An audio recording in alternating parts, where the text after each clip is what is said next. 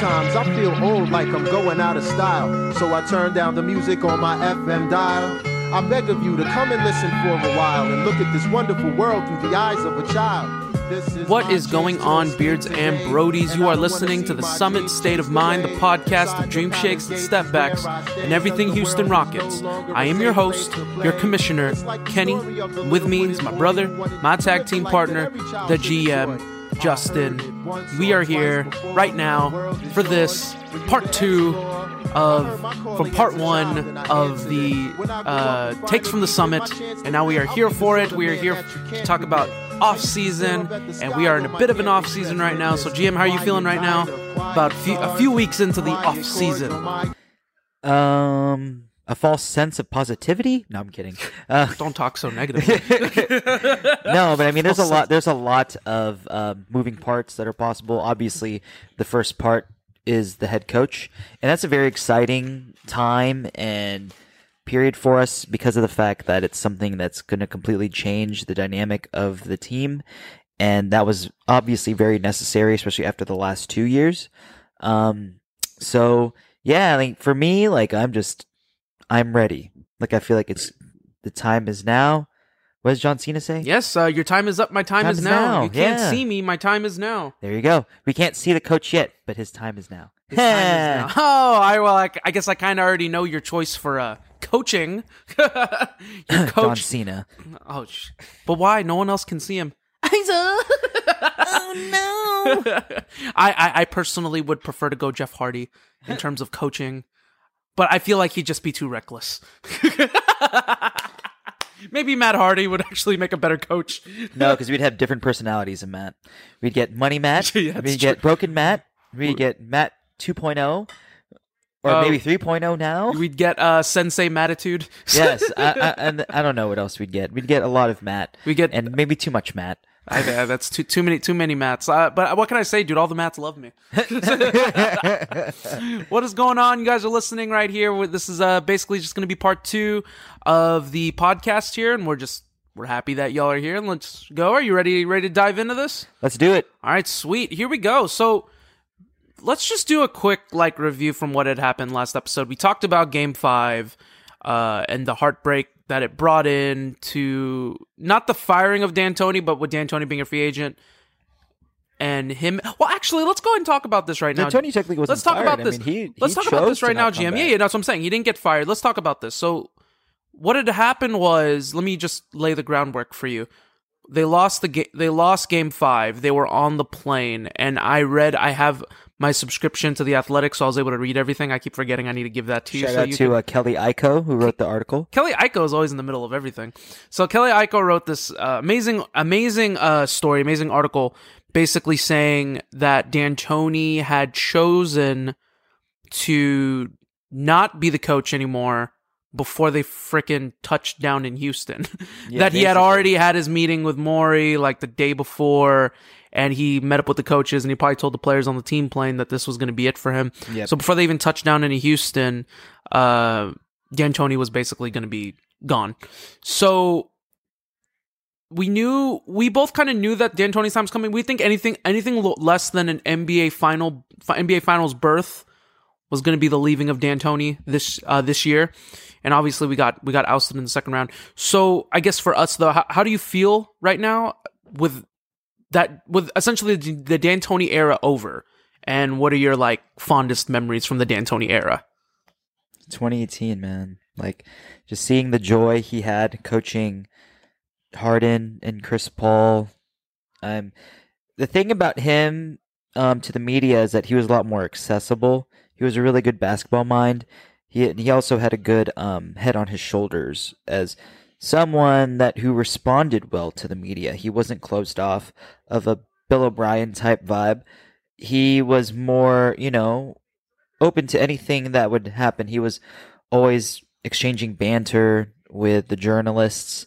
He always stood up for his team. He never blamed them. He always took the blame.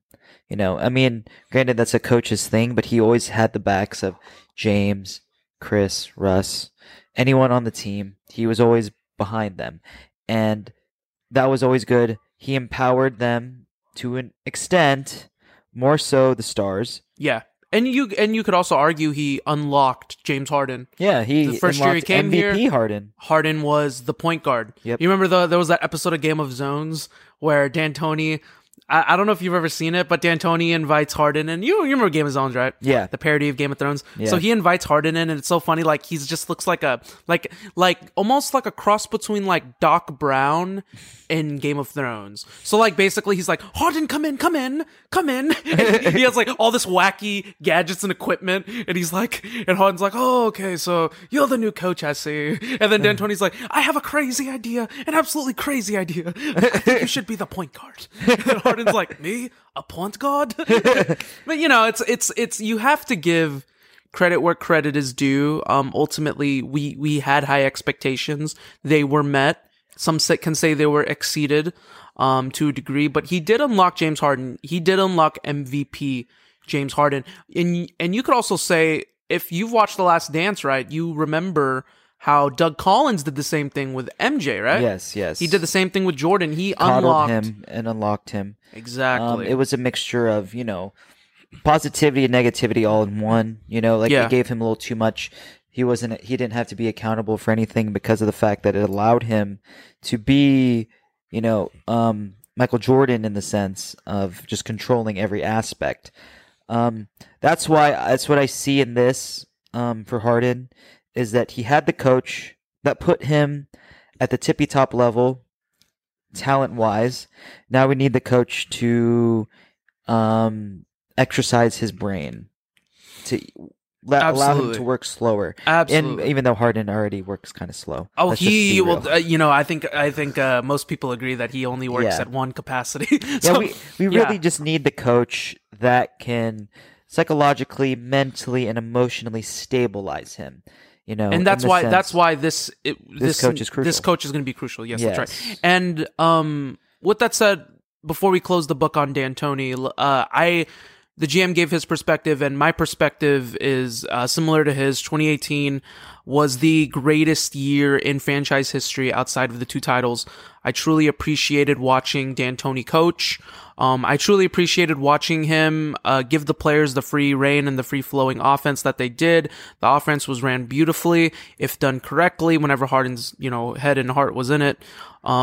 It was some of the fondest years I've had in Rockets history. Fondest year, absolutely. Well, I'm 2018 for sure, but like the 2017 season was so fun. Oh, it was such a good so season. Fun to watch with Rhino and Gordy and Patrick Beverly and James Harden. It was a lot of fun. So I'm just saying, like, I appreciate everything that Mike D'Antoni gave to our team, and we're better off now than before he came in. Yes. So I appreciate D'Antoni for that. He's left his legacy. He's left his mark in Houston. He will always be the coach. He will always be known as the coach of the 2018 Rockets, the winningest Rockets team in franchise history with 65 wins. Mm-hmm. So from the GM and the commissioner, Mike D'Antoni, we appreciate you, and we thank you so much for everything that you did for the city of Houston, from the way that y'all were giving to the charities of you and your wife.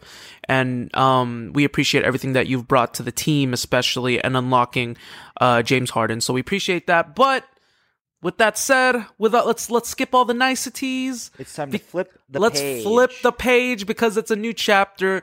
And some argue, and actually most argue, this could be the last chapter in terms of championship aspirations. Yes. This coach, GM, because we need to talk about this. This next coach that will end up coming in is going to change the course of history of this team, of whether or not we're going to either compete for a title or 1 year of failure, and you just have to pray that Harden is loyal enough to want to stay. Yeah. So big time moves here. Big time moves. So let's go ahead and talk about that now. GM, the coaching candidates for the Houston Rockets. I'm sure everyone that is a Houston Rockets fan has heard, who the names that have been kind of spilling around. We're going to talk about the most common names, but then we're also going to go out of left field a little bit. Talk about coaches that are maybe not known to y'all, but definitely known to me and especially the GM. Because I know the GM has plenty of coaches in the back pocket, or a short list of coaches that he would like that you may not have even heard of or barely ever heard of. Yeah. Right? All right. So let's dive into this. Let's dive into this right now. Let's talk about coach number one. Coach number one of the coaching candidates right after D'Antoni officially put his statement to leave the team. The first name that came up was Jeff Van Gundy. So let's go ahead and talk about Jeff Van Gundy real quick. He was the coach of the Houston Rockets for 3 or 4 seasons. He he coached Steve Francis and Yao, but then ultimately coached T-Mac and Yao. Yeah. Not known as a great offensive mind, but also known as a culture setter. Yes. And has the respect of star players. So I just have to ask you right now, what do you think of Van Gundy? A reinvigorated Van Gundy that we might also add because of the fact that he's been coaching Team USA. And I just want to know what your opinion is on Jeff Van Gundy as a coach, potential coach. I have mixed emotions. I mean, as much as I would love to see JVG, I'm not sure about the kind of offense he might run. I'm afraid that it might end up like a McHale, but that's just me. Because in 2004, 2005, there's not offenses weren't really that inventive in the sense of today's NBA. Well, I mean, 2004 to 2007. I mean, your star players were what? Kobe, T-Mac, but the role players like the idea of the shooter, the shooter's game, right? Obviously, not a very big deal. So there wasn't really much room for. Yeah. And then that was when D'Antoni was running. That was offense. In Phoenix, but. Offensively, we're not so sure, barring he brings in a strong staff to surround him. Correct? Yes. But we do know about Van Gundy is that he will definitely change the culture. He will set the tone defensively. He will set that foundation, and that's the upside of him, right? Players will thrive under him. But the thing is that we are also afraid of is that he hasn't coached an NBA game in 13 years. Yeah, 13 years. And, the difficult thing about that is that, today's NBA is a completely different NBA from when he was coaching. So there's a lot more openness to coaches. Social media is around.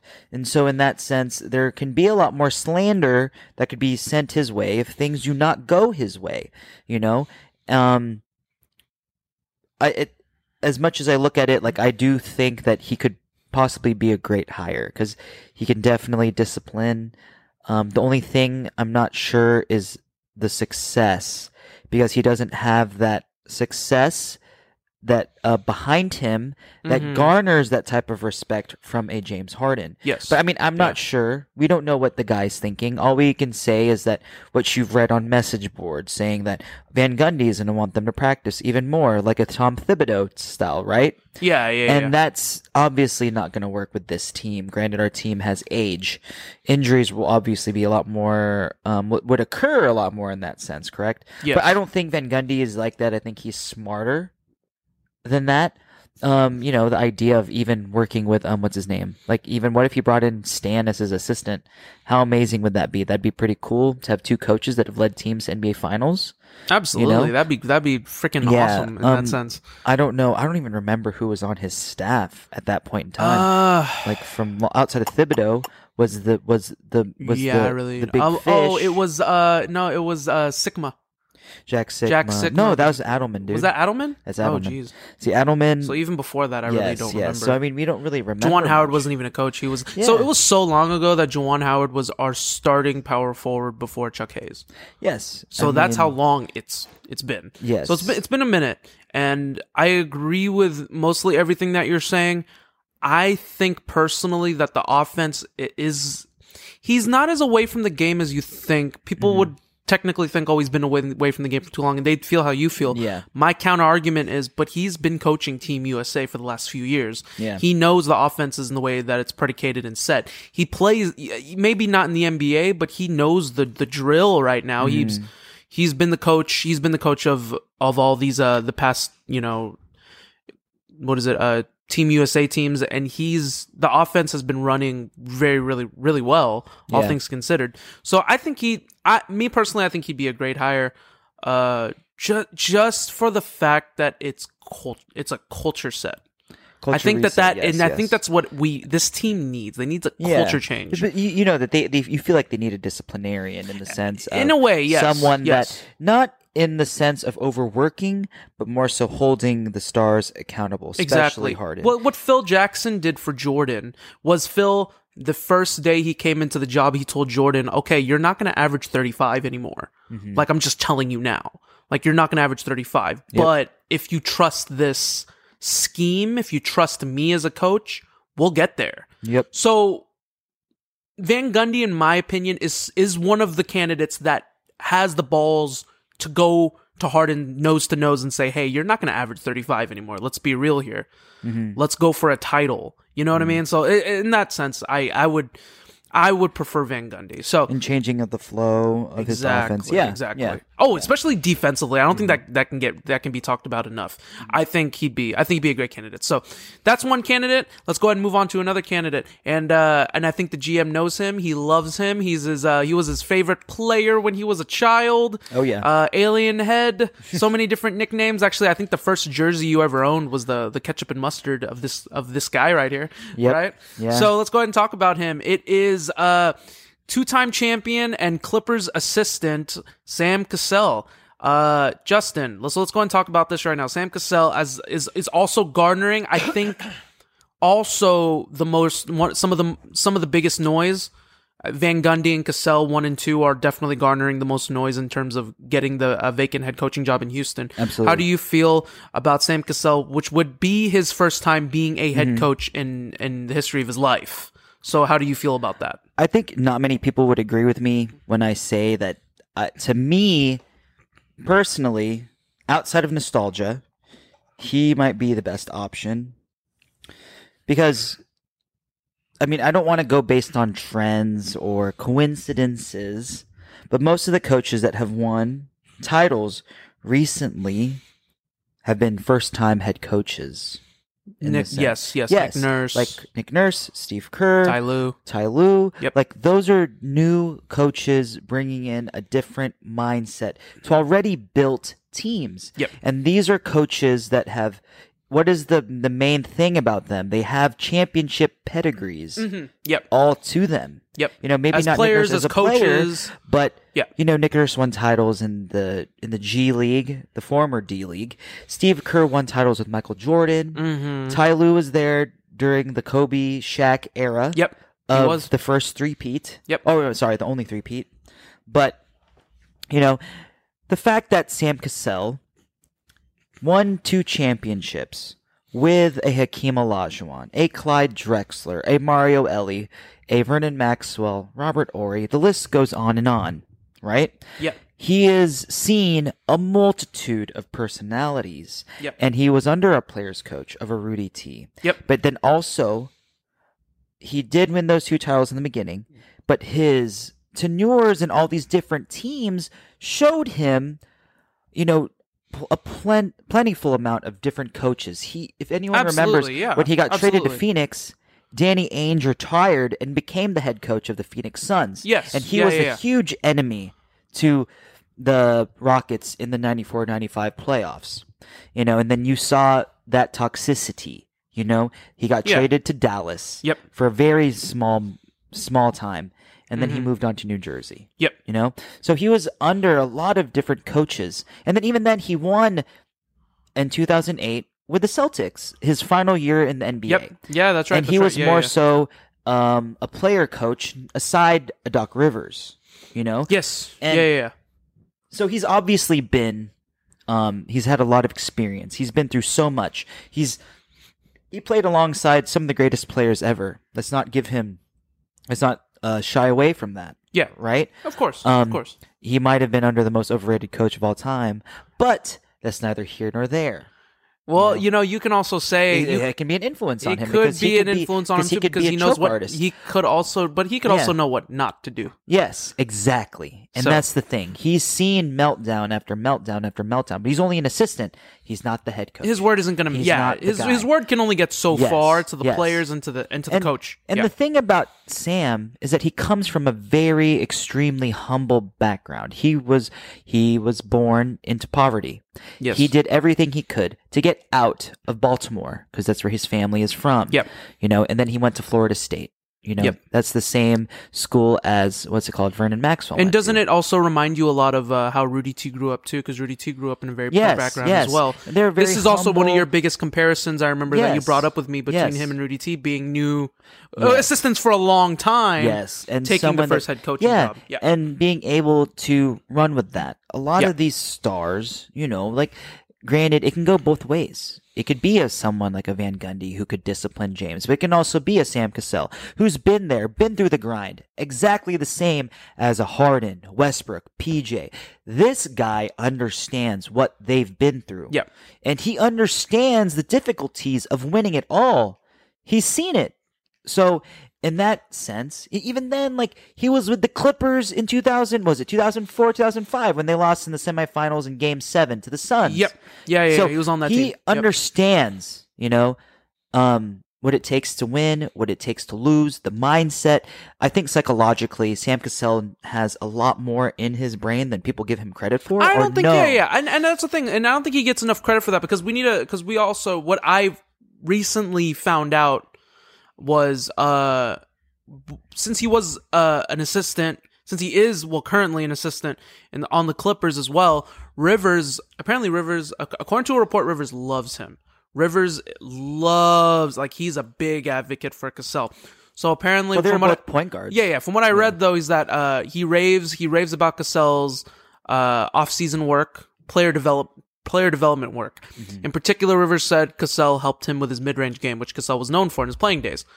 And it also represents a philosophical contrast to D'Antoni's era, which is to avoid the mid-range at all costs. Does anyone remember how well of a shooter Sam Cassell was from the mid-range? Oh, he was a killer. He was a fucking wizard. Yeah. Pardon my French. He was Rip Hamilton before Rip Hamilton. Exactly. He was the one. It's a lost art. Yes. And I feel like, because if you remembered in the 94 finals, he would post up Derek Harper in the mid-range. Well, but also think about it like that. Also talk about the modern era of the Rockets too. Where did we garner the most success? What year? 2018, obviously, right? Mm-hmm. Because what other offense did we have? It wasn't just 3-point shooting and layups. It was the mid-range shooting of Chris Paul and to a small degree Nene. Yes. Nene would. So that alone, so you can compound to 100% of your offense. I would say maybe 80% of the offense or 85% of that offense was towards 3-point shooting, free throws, and at the rim. That small 15%, it may be 15%, but that's 15% of plays. Yes, and that was what pushed the envelope to get them. And it's hard past for what they were people doing. to guard because for the Lakers. So if you talk about the Lakers series, it's not hard for them to adjust because they double Harden. They know they're not going to shoot many mid-range shots. You give these shots to Westbrook, who's injured. You know what they're going to run. Yep. The good thing about having Chris Paul was that when you had that mind, you have the mid-range shooter. So you know all the parts that are compounded into part of that. And you have the mid-range wizard himself, Sam Cassell, leading that could be the potential leader and coach of this team. So I agree. Just like how Kyle mentioned, work mid-range post. Well, everyone has been, James Harden. Kyle talked, that. and a lot of our friends in the group chat, especially like Julio and Jay in particular, we've always been saying why don't we institute just a little bit of mid-range? Why doesn't Harden work his step back mid-range, which is actually really money? Yeah, they need to go back to that. Yes, and if Sam Cassell is able to implement that, he is the biggest influence in that because he is the one that has experienced it. He's one of the best at it. Absolutely. And so I feel like I think he could possibly be the best influence on those guys. And maybe it's just me. Not everyone has to see it the way that I see it. Yeah. But the way that I feel in my gut is that he is someone that I think if he were to come here, he can put us over the top. Not barring nostalgia, because obviously it'd be great to see him behind the bench. I'd also think it would be also different, though. I think the bigger than the Cassell hiring himself would also but since he is a first-time head coach, would be who would be next to him as assistants. I think that is also a very big piece of that puzzle. You'd like we talked about this, but you said Nate McMillan, right? To be like if he doesn't get a head coaching job, you'd like for him. Yeah. It's nice to have that someone strong heads behind him, people that he can trust. I don't know who he knows in the NBA. I mean, there was even rumblings that, Mario Elie could possibly be someone. Yeah, because Elie was an assistant he was coach in Sacramento. Coach. Yep. So, I mean, he's someone that's all nostalgia-based, but, great basketball minds together. Absolutely. These guys respect each other. Yeah. Okay, so before we go off too much on Cassell, because the love fest is real, you obviously can tell. Let's go ahead and move on to another coach. He's the third coaching candidate that has also garnered the most noise. It's been Van Gundy, it's been Cassell, and let's talk about the third now. Ty Lue, 2016 NBA champion. Tyronn Lue of the Cleveland Cavaliers won a title with LeBron and Kyrie. Currently the assistant coach to the Clippers. Was thinking that if Doc was going to fail, maybe he was going to be able to swoop in and take that head coaching job. Obviously, that's not going to happen. Doc is still the head coach. So which is giving Ty Lue an opportunity to maybe be a candidate here. So, GM, I have to ask you, Tyronn Lue. Do we like Ty Lue as a coach? Do we like the possibility of him being a coach? What you say? Absolutely. I mean, I like the fact that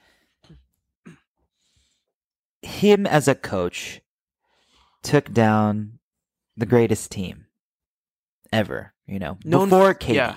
Before KD joined, he broke up that Warriors because of him. And there is a multitude of things that we can say, but let's just expand on a few. One, he came back from a 3-1 series deficit against Golden State. He made a multitude of adjustments in series, which we have not had in years. Yes, we don't. Well, no, we haven't seen that in decades. Yeah, because especially knowing just how D'Antoni operates, and that was the big issue with him. I think the last coach that really was able to make any sort of adjustment was Rick Adelman. Mikhail was not an X's and O's guy.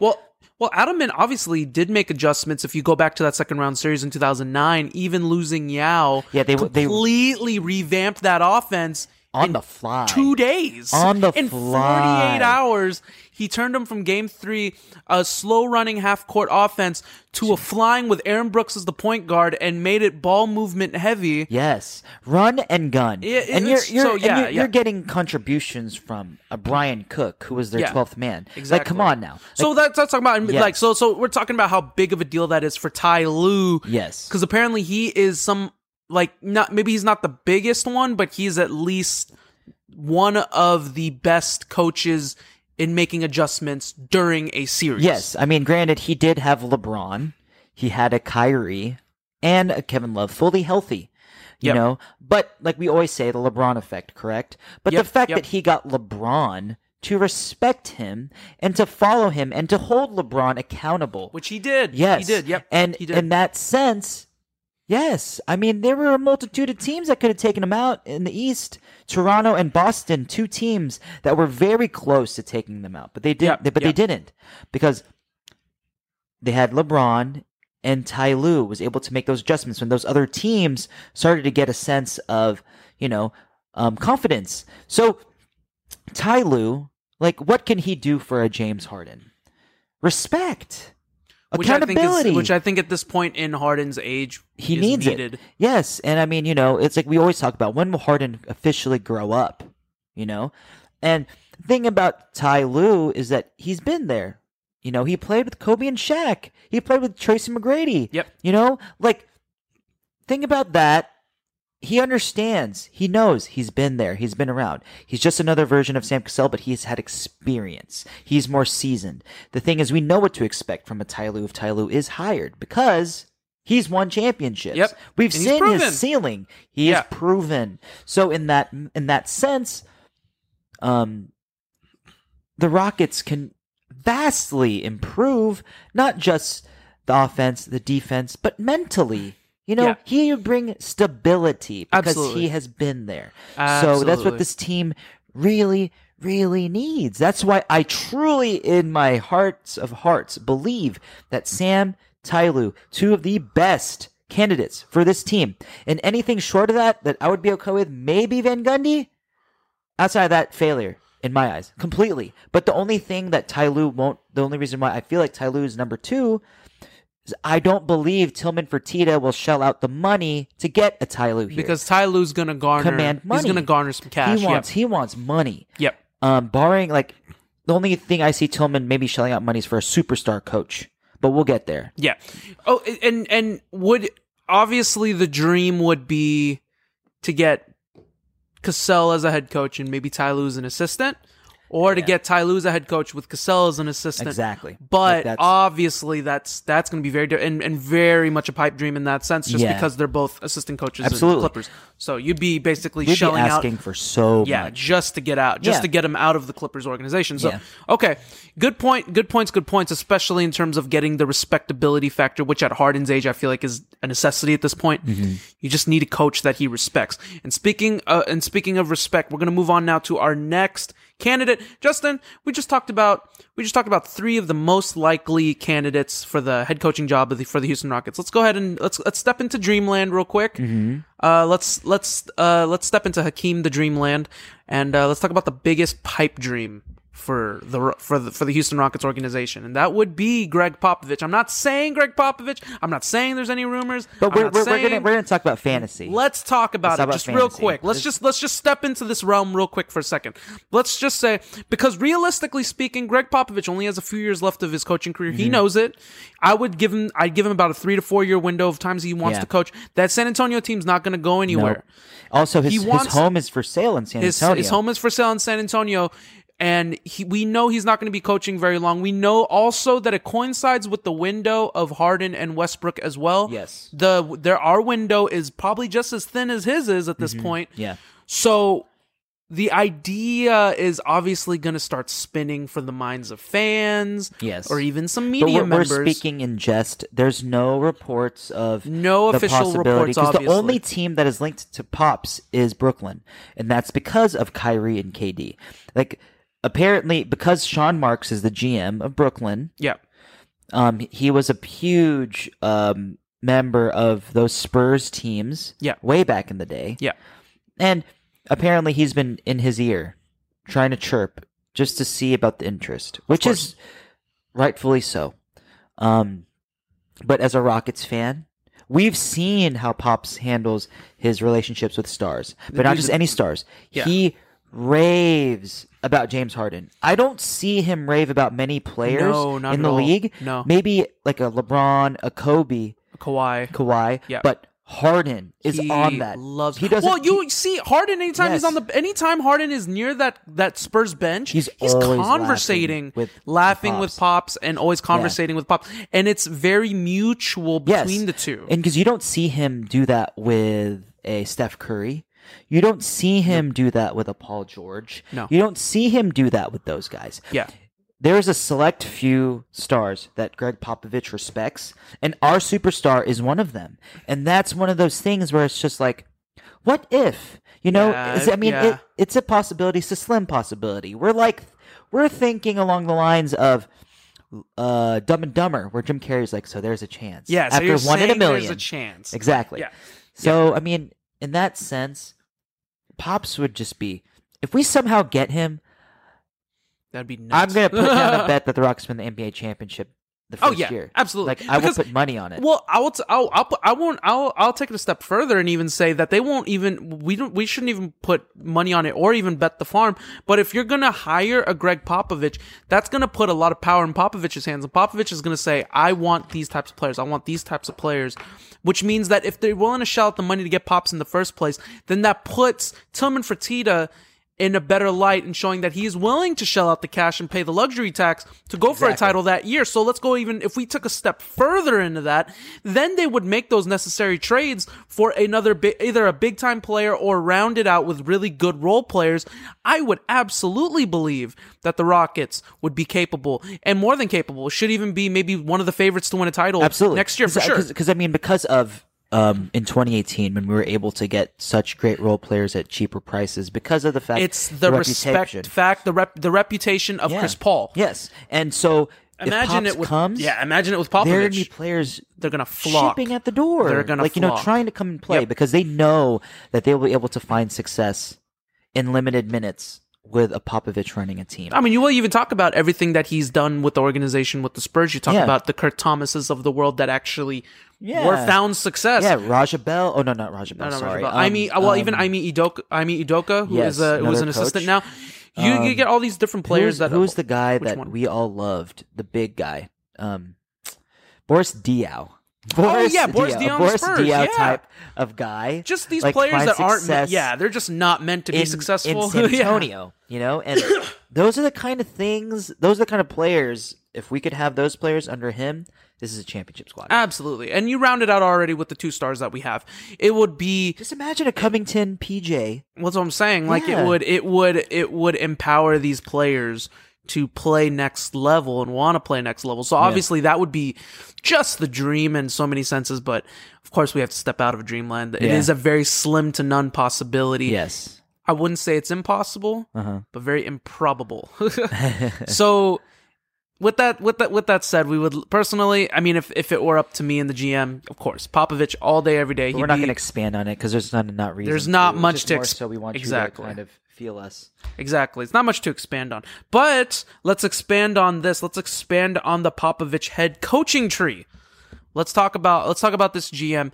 The first one I want to bring up with you is actually a name that has been tossed around lately, especially in the last coming days, and that is Becky Hammon, the first female women's coach in NBA history, which you've said many of times that she is a great basketball mind. Personally, I don't know too much about what Becky Hammon is. I know she's garnered the fact that Greg Popovich hired her shows the amount of respect that she garners from him as a basketball mind.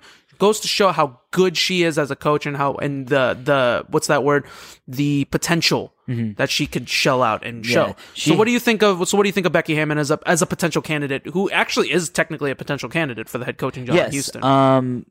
I feel that as a head coach, she is certainly someone that knows how to run a team.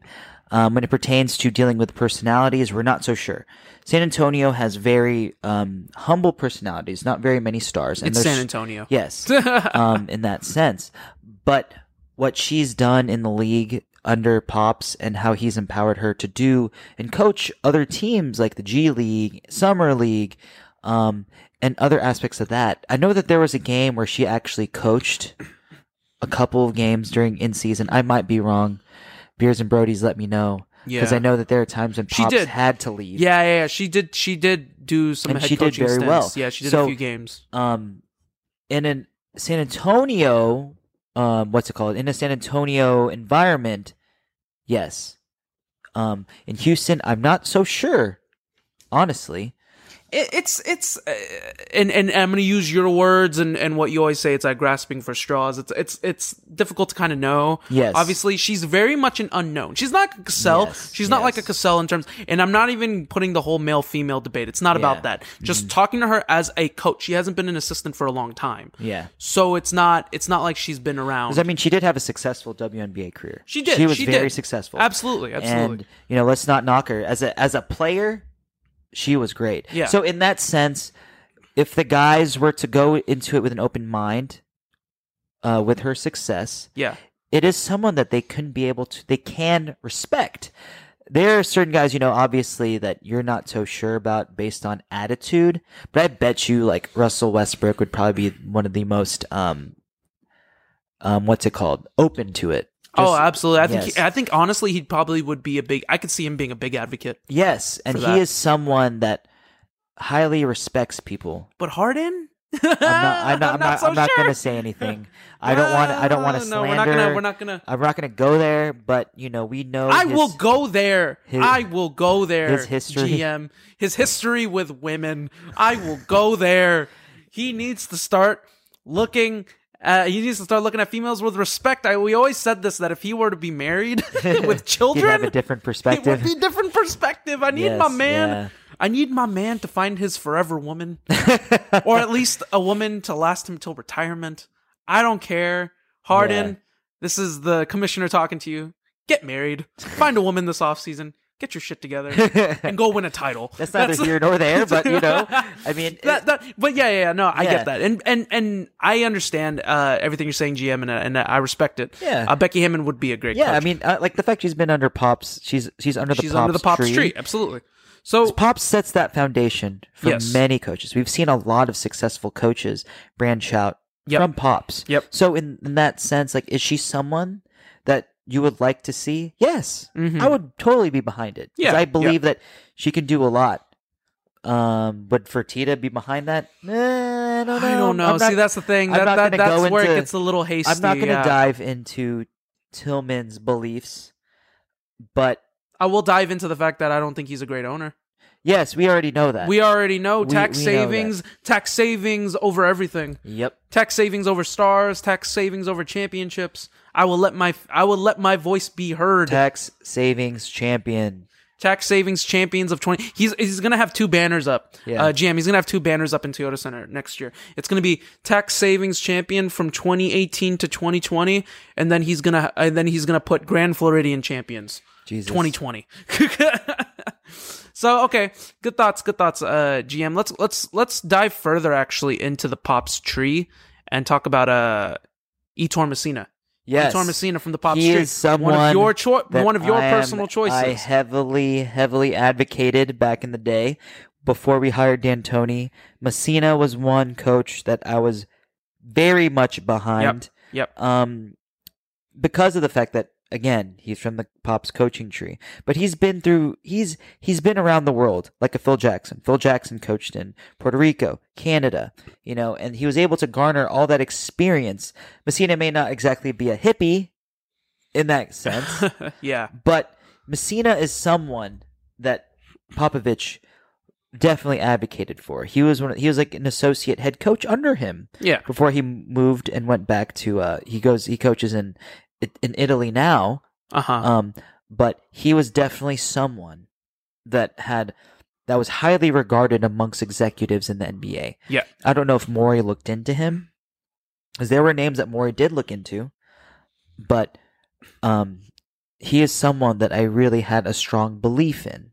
Yeah, and I honestly don't know too much about Ettore Messina outside of him just being an assistant to Popovich. So I wouldn't be able to formulate a proper opinion other than whatever you say. And you probably have one of the best minds of sports that of anybody I've ever met. So I'm going to trust you in that sense. I think Ettore Messina would be a great pick. I think people would disagree with that. He hasn't been, but I'll say this though, he hasn't been brought up at all. Yeah, he hasn't. He was not. He was more so like an understated, under the radar coach. Yeah, someone that kind of hides there. But you know how I roll. I've always been the guy that's like diamond in the rough. Who is someone that we can find? Well, Cassell's technically would be a diamond in the rough in all technical terms. He was expected. Rudy T was a diamond in the rough in all technical terms. Yeah, think about the guys, like the big people that have made these impacts, like advocates for. Like you weren't, like nobody really thought that Ariza would make as big an impact as you thought. Just like I was. Well, I knew Ariza. I was a huge believer in PJ Tucker from his Phoenix Suns days. Yeah. Well, I knew. Let's get one thing straight, GM. I knew Ariza was going to be huge. I am the biggest Ariza fan there is. I love it. I love the way he plays. I'm just saying, I will forever defend Trevor Ariza, and I will forever have angst against Tillman for not resigning him. Yeah. My God. You should have. You wanted to run it back. You should have ran it back properly. I'm just saying. Yes, that I agree. Okay, so let's go ahead and move on from Ettore Messina, and let's dive into the team that eliminated your favorite coach, Doc Rivers, from the playoffs. Let's talk about what you said was the offensive brain behind the Denver offense, and that is Wes Unseld Jr. Yes. You're a big advocate for Wes Unseld Jr. What do you think of him as a potential candidate? He's the son of former NBA great Wes Unseld. So obviously, there are coaches that have been under that tree. But the adjustments that we have seen from Denver in the last 2 playoff series has shown, the flexibility about them and their coaches. Yes. So, it looks great on Mike Malone, but Unseld is someone that should be taken very seriously. And he's also, let's not get it twisted, we would be his first head coaching position. So I feel like that is something that Tillman is looking into because of the fact that they may come cheaper. money. So that is another realistic option. Yeah. Do I think it's possible? I don't know. I don't think that they would look that deep into him. Yeah. But I do think that he is definitely a possibility. Okay. Because I feel like Yeah. if they want a new voice, they want someone who's more established in the assistant coaching rankings. Yes. But with that being said, Unseld is someone that we've seen, like, the way that offense has been running over there. And then in game 2, Denver adjusted. They've adjusted to so many different teams and offenses. Absolutely. These playoffs. Absolutely. And as they've been down, they've adjusted every time. And they found a wrinkle and something that works in either series. It's almost as if, like, okay, well, let's run our regular game plan, our game scheme, and then realize after the first 4 games, okay, maybe it's not working, and then we'll change it, and then they don't only change it, they'll flip the script 180 entirely. I mean, 2-3-1 comebacks and one freaking playoff run, like, come on, like, yeah, that's almost back to back. I think that's the first time. That has to be the first time it's ever. That been is the done. first time it's ever. So absolutely, it should be. I think the first done in any sport history. Yeah, I would say so. So big time on that. Before we close the book on coaching search, GM, I have to ask you, who would be your pick for your if you are Tillman or Daryl Morey and you had the pick of coach. Realistically? Yeah. No, let's take Popovich out of the equation entirely. He's not realistic. Let's think realistically with the candidates we have in front of us and the board we have in front of us. Who would you pick? Sam Cassell. Sam Cassell. Okay. Sam Cassell. As much as I really advocate strongly for Ty Lue, I just think that Sam Cassell will come at a cheaper price tag. But he's also someone that would garner respect. He checks all the boxes of someone that can change the culture, change the offense, set a defensive precedent, and also toughen up the team in general. The team is already tough. They've been through it. But this chemistry thing, there's more to it. And but it's also just the mental capacity of this team, I too. do believe that Sam Cassell has it. I think he needs a chance, and I think we're the perfect team for it. I mean, we're the team that took a chance on him. We drafted him. Exactly. So why not, right? Talk about coming a full circle for the city of Houston. I think that would be pretty big time in absolutely, that sense. Absolutely. Okay. So good point. For me personally, my personal choice, you know what? And I did not want the part of the reason why I was hesitant to even ask your opinion on this, because I knew you were going to convince me to think otherwise, because now I'm thinking, fuck, man, Cassell would be a great choice. So, no, I'm going to stick to my guns here. I think at the end of the day, I think Jeff Van Gundy would be great. He's my personal pick if I were Daryl Morey. I would just pick Van Gundy because I know the respect factor that he brings.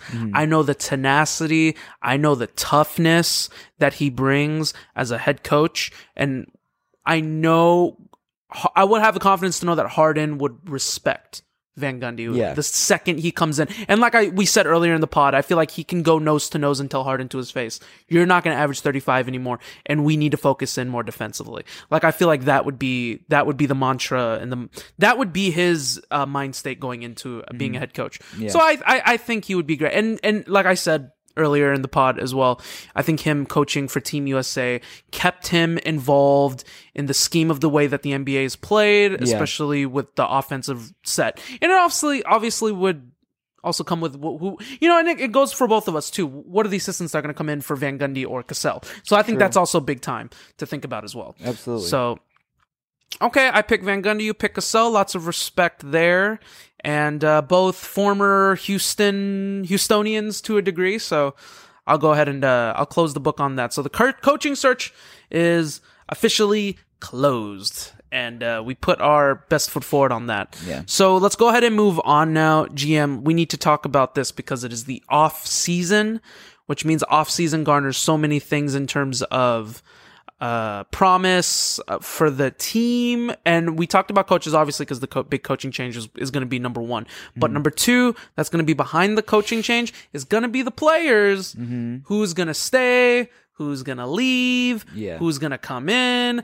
Let's think we have to be realistic here, and we have to bring everyone back down to earth, because I know not all listeners here, or even any casual NBA fan would know that we are pretty much capped out. Mm-hmm. We cannot just go out and be like, okay, well, I want to go for I want to get Karl Anthony Towns, or I want to make a run for, I don't even know who's a free agent this offseason, honestly. I don't even know. No. But you can't go for the big time superstars to pair. Yeah. So let's talk about this right now. GM, me personally, I think the most realistic player in terms of star power, because of the fact that he's been flying under the radar lately, and he is currently on a team where they are not successful at all. I'm sure he wants to leave. I'm sure he wants to be in a team where he can win a championship again, because he is an NBA champion, and that would be Kevin Love. I think Kevin Love would honestly be a great choice. People would tend to disagree with me because of his defense.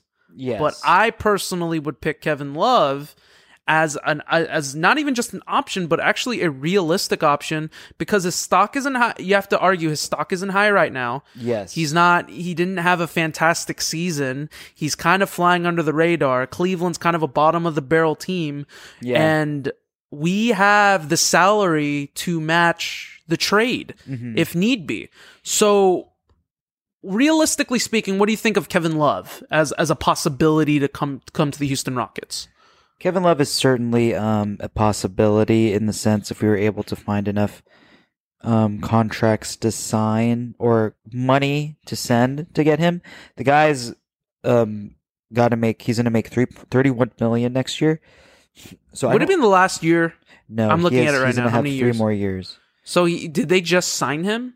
It was last. Oh, he's year. up until 20. Ooh, he's up until, so it'd be 3 more years. He's Yes. 2023. He'll be a free agent. That'd be right around the time Harden Okay. and Westbrook might be done too. So, in that sense, It does keep your window open. yes. It also provides the amount, And he would be the center. Yes. People tend to think that, he doesn't play great defense. I think he plays better defense than people give him credit for. He just needs to be in the system to be successful. Well, the good thing about He needs- him, yeah. we don't need him to be a rim protector. No, we don't. We No. don't. And that's what I'm saying. Like, we don't really need him to be we don't need him to be a rim protector, but to be the spread, offensively speaking, he's a good spread. He's a good spread player. He gets rebounds like a freaking boss. Yep. The dude was known for, Minnesota. Obviously he's not Minnesota K Love anymore, when he dropped 30 for 30, but what he brings to the table is just, it's a skill set. It's it coincides with what Jay wants. He wants a skilled big man. Mm-hmm.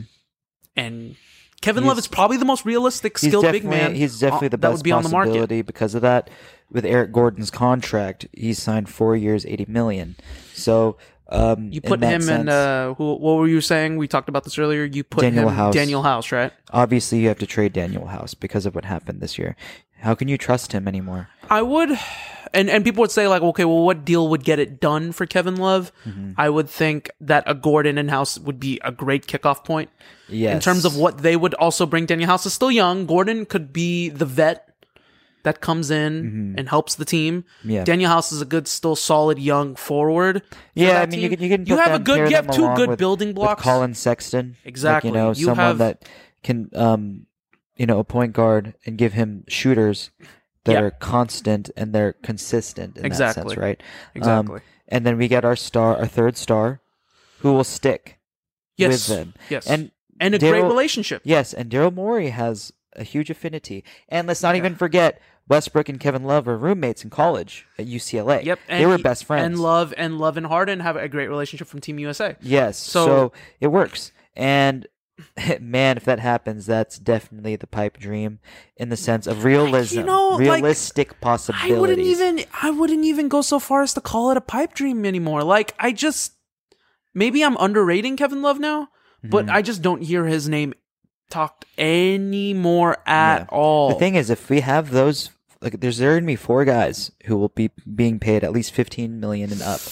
Yeah, but you know what though? I mean, I'd rather give that money to Kevin Love than freaking Eric Gordon. Yes, at this exactly, point, I agree. Because you're still paying Gordy that money. Yeah. We're not going to get as much bench scoring per se. But then that's when you go out and get those players. You Yep. go out and get Yeah, the players. like- Because you can find your Gordon replacement. Yes. If you can get the non-taxpayer MLE for someone who is a free agent, like how we were this close to getting a JJ Redick, right? Absolutely. I don't know how much he signed with New Orleans for. I think it's 2 years. I think it was 2 years, like $10 million a year, or maybe, something like that, or but maybe 15. there's a possibility. Yeah.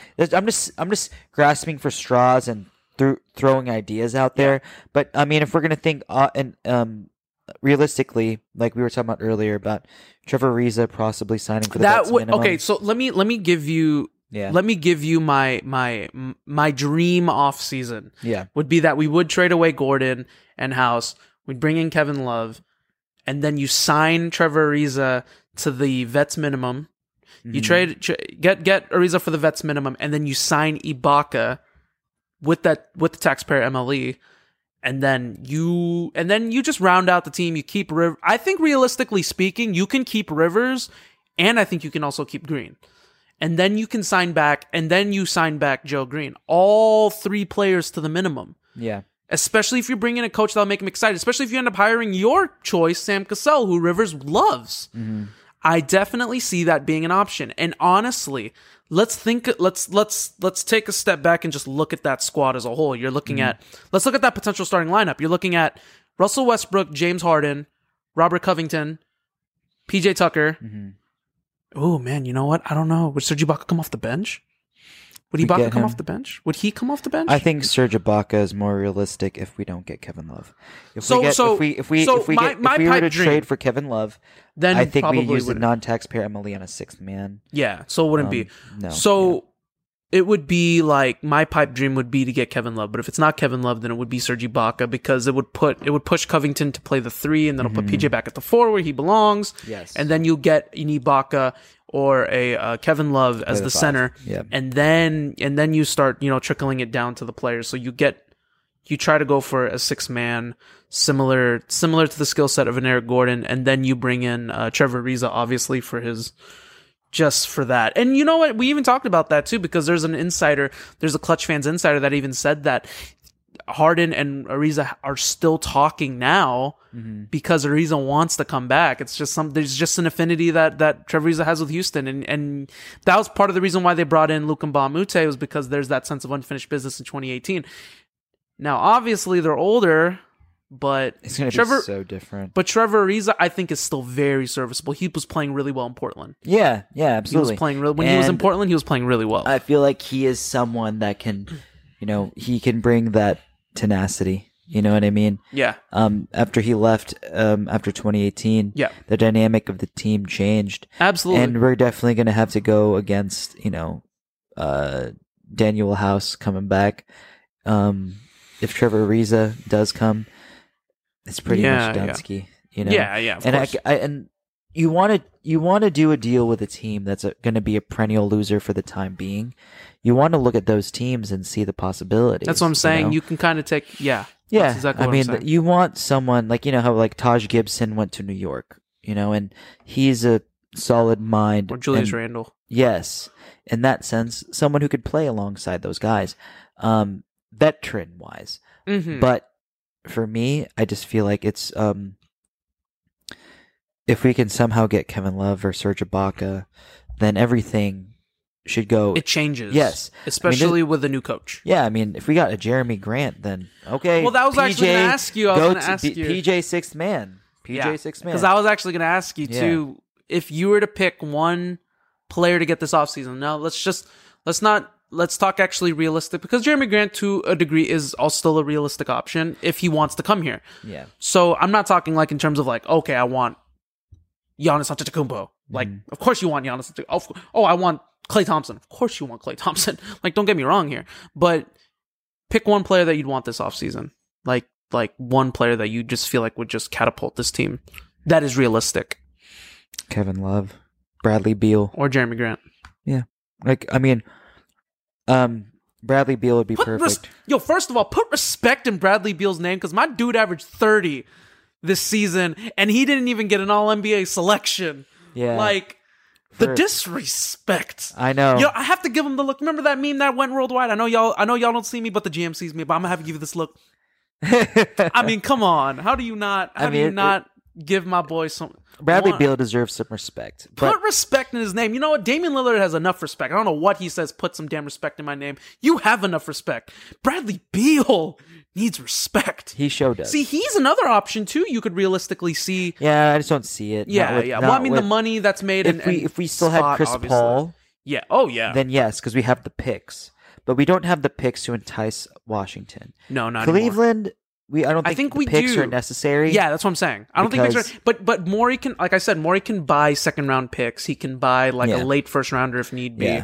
Yeah. He could I wouldn't be if he. I think if he buys draft picks on draft night, you have to think there's a deal. I don't think they'd be looking to draft with those picks. Yeah. If it gets announced, oh, Morey just bought the 41st pick.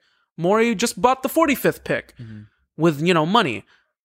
There has to be a deal. Like there's going to be a deal. There's something that's going to be brewing at that point. So I'm just saying, just in terms of what could happen, and we've seen enough of it.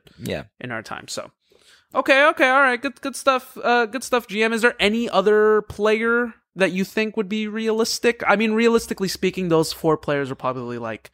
Along with Jeremy Grant, Morey is like looking for. I would think so. All veteran presence type players. Yeah, I mean, you want those guys. You want players that. I mean, that's the squad that got it done. Yeah, that's the squad that got it done in 2018 because it was filled with a bunch of veterans. Yes, that was the squad that got it done. So I would want Joe Green back too. Put respect in Joe Green's name for the H. But he's also clutch, and he is clutch. Better than Ben McLemore. Granted, we love Ben. Oh, don't get me wrong. I love him. He's some B-Mac, Green is someone that is just unafraid, man. He's just unafraid of the moment. He hit so many big threes against Golden State in Golden State. Yep. Like the dude's unafraid of the moment. And if he can drain threes in Durant's face in Oracle, you gotta have balls of steel. So Joe Green for sure. And you know what? I think absolutely speaking, the highest percentage of what's to happen is gonna be Joe Green resigning. Yeah. Out of all of these players, it's gonna be Joe Green resigning. I feel like that's about a guarantee. And at the end of the day, that's the only deal we get done.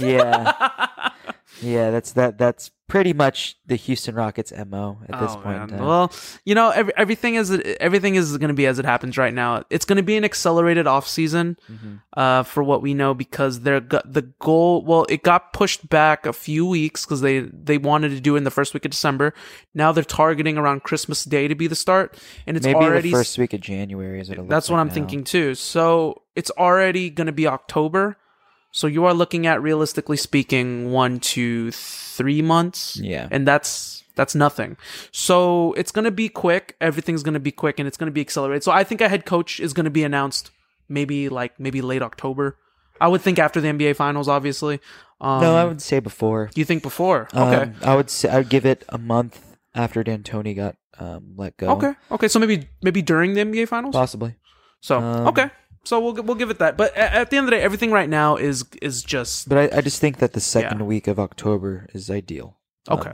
Especially, because you want this coach to really you want the coach to be to here start before getting free agency. Absolutely. Even during pre-draft, you need him here. He just needs to be there, even though we don't even have any picks. Yeah, you need that head coach to be there. So I agree. Good points. And obviously, we're at the very beginning. It's not even technically off season right now. It's off season for the Rockets, but the NBA off season isn't even set right now. We just got through Anthony Davis totally stomping on the Denver Nuggets with that game winner. Yeah, and wow, that team. And before we sign off. Lakers, man, team of destiny. I think so. I think so too. And I think the team of destiny. I think the spirit of Kobe. I think the spirit of Kobe is backing them. After that, what's called that game winner. Yeah, it just seems like it's definitely what's going to happen for them. As much as I appreciate Denver for all their hard work because they're so scrappy. Yeah, you just gotta, man. I mean, it's a Hollywood script. And I gotta respect it, and I gotta appreciate it because I do love Kobe. So yeah, definitely. And with that said, GM, do you have anything else to say before we sign off here? Before we officially start the NBA, the Rockets off season? Anything else left to say? No, I think I've said it all, and I want to know what everyone else has to say. Yeah. I want to know everyone else's opinions on who they want as coach. So Give us your takes. Enough about me. Give us your takes. Enough about us. Enough. Your takes matter. I want to hear other people's opinions and why. I want more takes from the summit. Yeah. So even if you disagree with me, that's cool. That's better. Just, I want some opinions. You're I wanna Superman, know. baby. You go, dude, it's cool. It's cool. It's cool. Yeah, man. Well, we are definitely going to go on Instagram. Be on the lookout for that. We are definitely going to ask for your takes before the head coach gets hired. Who do y'all think should be the NBA, should be the Rockets head coach? Who do you think? Your opinion matters, and I think that we definitely set that precedent with our last episode. Yeah. Because of the fact that we read every single take. And I'm telling you right now, we're going to put something on Instagram in these next coming days. We want to hear your opinion, your take, because your take matters, whether you are a 45-year-old, 50-year-old, or you're Claire's son who's a 3-year-old who thinks Westbrook should quit basketball. Your take matters. Absolutely.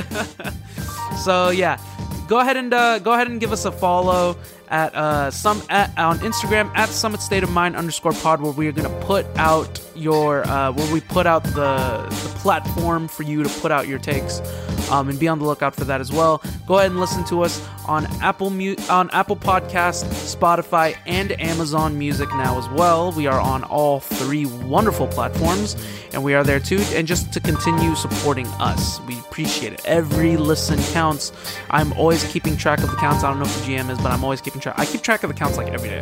So it's always a big deal for me, and I know it's a big deal for the GM. So we appreciate that. And with that said, with this pandemic going on, please make sure that you are wearing a mask. Make sure you are washing your hands. Make sure you're washing your hands for at least 20 seconds, and make sure you're taking care of yourselves, and make sure that you take care of each other, Beards and Brodies. And oh yeah, before we sign off, GM, I think that it's about time to start our. I think that's enough serious off-season talk. I think it's about the time now that we start with our proper episodes, just like the way we did a few episodes before the bubble began.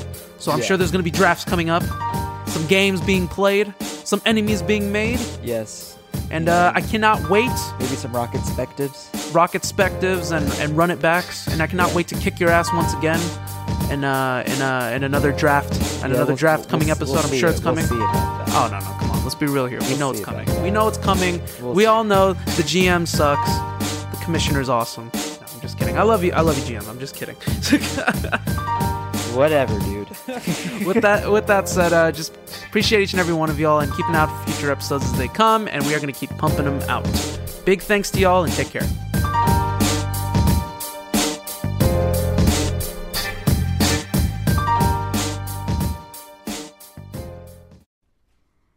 The Summit for